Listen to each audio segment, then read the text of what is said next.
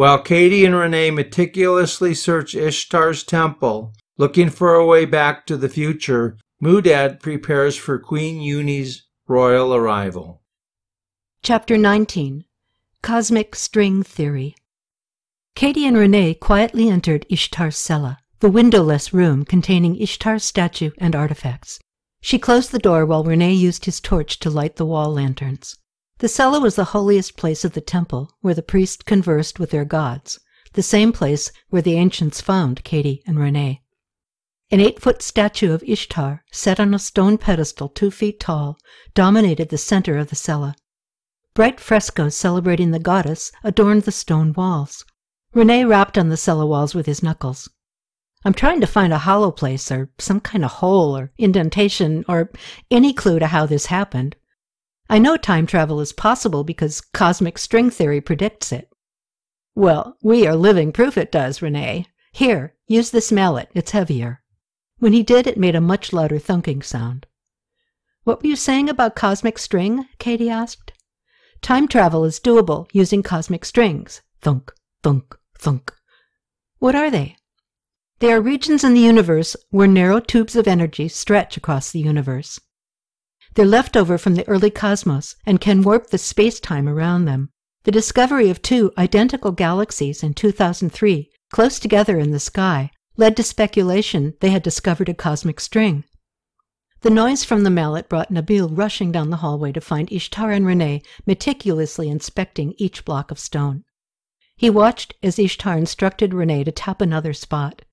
René paused, then continued with the heavy taps. Thunk, thunk, thunk. "Excuse me, my goddess. Is there something wrong? Are you unhappy with your temple?" Nabil hesitated to bring up such a wretched idea, but was beside himself with consternation. "It's okay, Nabil," René tried to calm the priest's anxiety. "We're looking for a secret passageway." "But Ishtar, this has been your room since time began." Realizing what her appearance in this room meant to her caregivers, Katie answered carefully. "I am not always here to look over this temple when I am moving between worlds, Nabil. I fear there may have been evil changes during my rebirth. We are verifying the sanctity of my cella." "Oh, then perhaps you could bless the investiture afterward?" He looked at her hopefully. Katie wasn't sure what that meant, but she agreed anyway. "Absolutely, Nabil. But first, I must make certain no evil has entered here. Have you ever seen any of the stones in this room fall away, or somehow become open to other places, other worlds?" He shook his head. "Have other gods arrived here?" Again, he shook his head. "What is this small door in the back, Nabil?" "That is where we store the treasures of Lalish," he explained. "Can you unlock the door for me?" Katie asked. "Only Moudad has the key. I will find him, Ishtar." Katie nodded. When Nabil left, René and Katie spoke in English. "How does this string theory show time travel is possible? And how do you know about this, René?" "I read about the concept a few weeks before we left for Iraq. I really liked the idea. I think that's why I remembered it. Time travel happens by invoking time as the 4th dimension, the time dimension." "Really?" "Mm-hmm. It's the only way for 2 identical galaxies to be in the same place at the same time." "You're telling me a scientist has seen 2 galaxies physically superimposed one over the other?" "Well, nearly so." "Okay, but how can we travel between these 2? "With the cosmic strings that connect us to the 4th dimension world. They are strings of highly condensed energy, and they provide a bridge so we can travel between them. Men have already identified paranormal regions where the strings have earthly attachments. They include the ancient temples of Egypt and other shrines and temples of ancient cultures." Katie looked at René questioningly. "But you know this already, Katie. In the Segi ruins of the southwest, your skinwalkers come and go through a time gate in the canyon ruins. I'm sure there are many ancient temples built on places that emanate the string energy.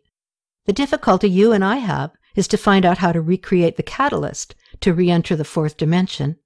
And there must be a way to pinpoint a scientific return destination date. We can go home once we figure out those 2 bugaboos." "How do you think we got involved in this weirdness?" "It was something to do with the explosion. Possibly the kinetic energy released by the grenade forced us into the string.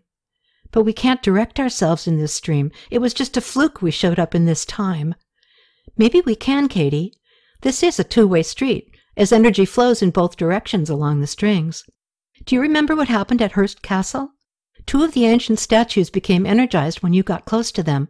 I think something connected the objects to the cosmic strings. Oh, and it happened after the peyote ceremony, Katie. Maybe the peyote worship is another necessary ingredient for the time travel recipe. Katie stopped and thought, this feels like another pipe dream. Surely there isn't such a thing as energy strings. Still, so far, it's the only explanation that makes any kind of sense. You make it sound so easy, René. Just set an address, light a bomb, and jump. It sounds like suicide to me. We might as well kiss our sorry asses goodbye. Stop it, Katie. I need your help, not your sarcasm. We came through. We should be able to go back. Well, I see nothing here, Katie said, as Nabil arrived with Moudad, worried and breathless. Come on, René, let's calm these guys. They think we're tearing the temple apart. We mean no harm, Moudad, Katie explained. I was looking for evidence of evil penetration by other gods, but I have found none. The little lie came easily. Nabil tells me you wish to see the treasury room, Ishtar. Yes, please. Unlocking the heavy wooden door, Moudad pulled it open and waited. Nabil entered first. Holding his torch in front, he squatted under the 5-foot jamb. Moudad stood at the entrance while Nabil lit the 4 wall torches. Ready, Nabil announced. Stooping, Moudad stepped into the small square room. It was more a private storeroom than a public venue. The walls were unpainted, and the tables and shelves were made of simple, unadorned wood. It reminds me of a tomb, René whispered to Katie as they followed inside. That's a table, not a sarcophagus, Katie chuckled. The items stored inside this place were as important to the Yazidi as anything in a royal tomb. Both the historic and current wealth of Lalish were kept here. Chests and sealed amphora stood against the wall on the right. Several clay tablets rested on shelves along the left wall. A smaller statue of Ishtar stood against the middle of the back wall, guarding the door. Tables to the right and left of the statue held religious items and costumes important to the priest's celebrations. Katie walked to a neatly folded pile atop one table. Oh, here are my clothes, she said. I wondered what happened to them. René came close. I wonder if my stuff is here. Excuse me, Moudad, Rabea called from the cella. I have been looking all over for you. Queen Yuni is arriving this afternoon. Can you hand me Ishtar's robes? Mumbling affirmatively, Moudad moved to the table. Instead of gathering the pile of her modern-day attire, Moudad dug deeper and pulled out a package wrapped in fading blue fabric. Here, Rabea, Moudad said, handing her the bulky package. Don't forget Ishtar's amulet, Rabea said. Oh, yes, Moudad replied. Turning back to the table, he pulled out a wooden box nestled next to Katie's UN jacket. Moudad opened it and carefully pulled a beautifully made golden loop from the box. I have fashioned this for you, Ishtar, he explained proudly as he held it in front of Katie. The golden object was a torque, a Bronze Age piece of twisted metal worn around the neck. Katie's torque was unique. 2 thick wires of gold twisted around each other to form a ring that would lay loosely around her neck. The braided cables joined in front, smoothing into 2 circular end plates with holes drilled in the center. Katie's upside-down IUD hung from them like a pendant. Please try it on to see how it fits, Moudad said. Katie bent her head as Moudad positioned the jewelry on her neck. The IUD rested just above her cleavage, looking like an inverted crucifix. The priest nodded in satisfaction. What is this, Moudad? Katie asked bemusedly. It is your amulet, Ishtar, the symbol of your power. I have added the chain so you may wear it. Thank you, Katie said, stifling a giggle. Never had she thought she would wear her IUD as jewelry. You almost lost this when you traveled to Earth, Moudad continued, and we feel that is how you were so injured. This amulet holds your power and strength. When you assumed human form and came to us, somehow it separated from you, and you became frail, like us. Moudad paused, satisfied with his reasoning and hoping it was the truth.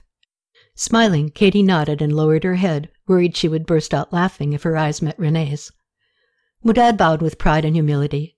Please excuse me now, Ishtar, he said. We are preparing for Queen Yuni's arrival. And René, I have laid robes for you in your room. You will sit next to Ishtar.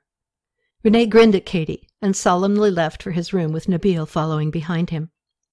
Katie removed the torque and handed it to Moudad. Come with me to your bedroom, Ishtar, Rabea said. I will arrange the garments we have chosen for Queen Yuni's visit. End of chapter. Thank you for listening. You can follow the story on my blog, jeadvm.com. Once on my blog's front page, go to the menu, pick My Books, and select Katie Becomes Ishtar. That'll take you to the Ancient Katie series of books. Inconvenient Goddess can be purchased as an old-fashioned paper book or an e-book, as well as an audiobook set, or can be downloaded from the audiobook site Spotify. More details are on my website, jeadvm.com.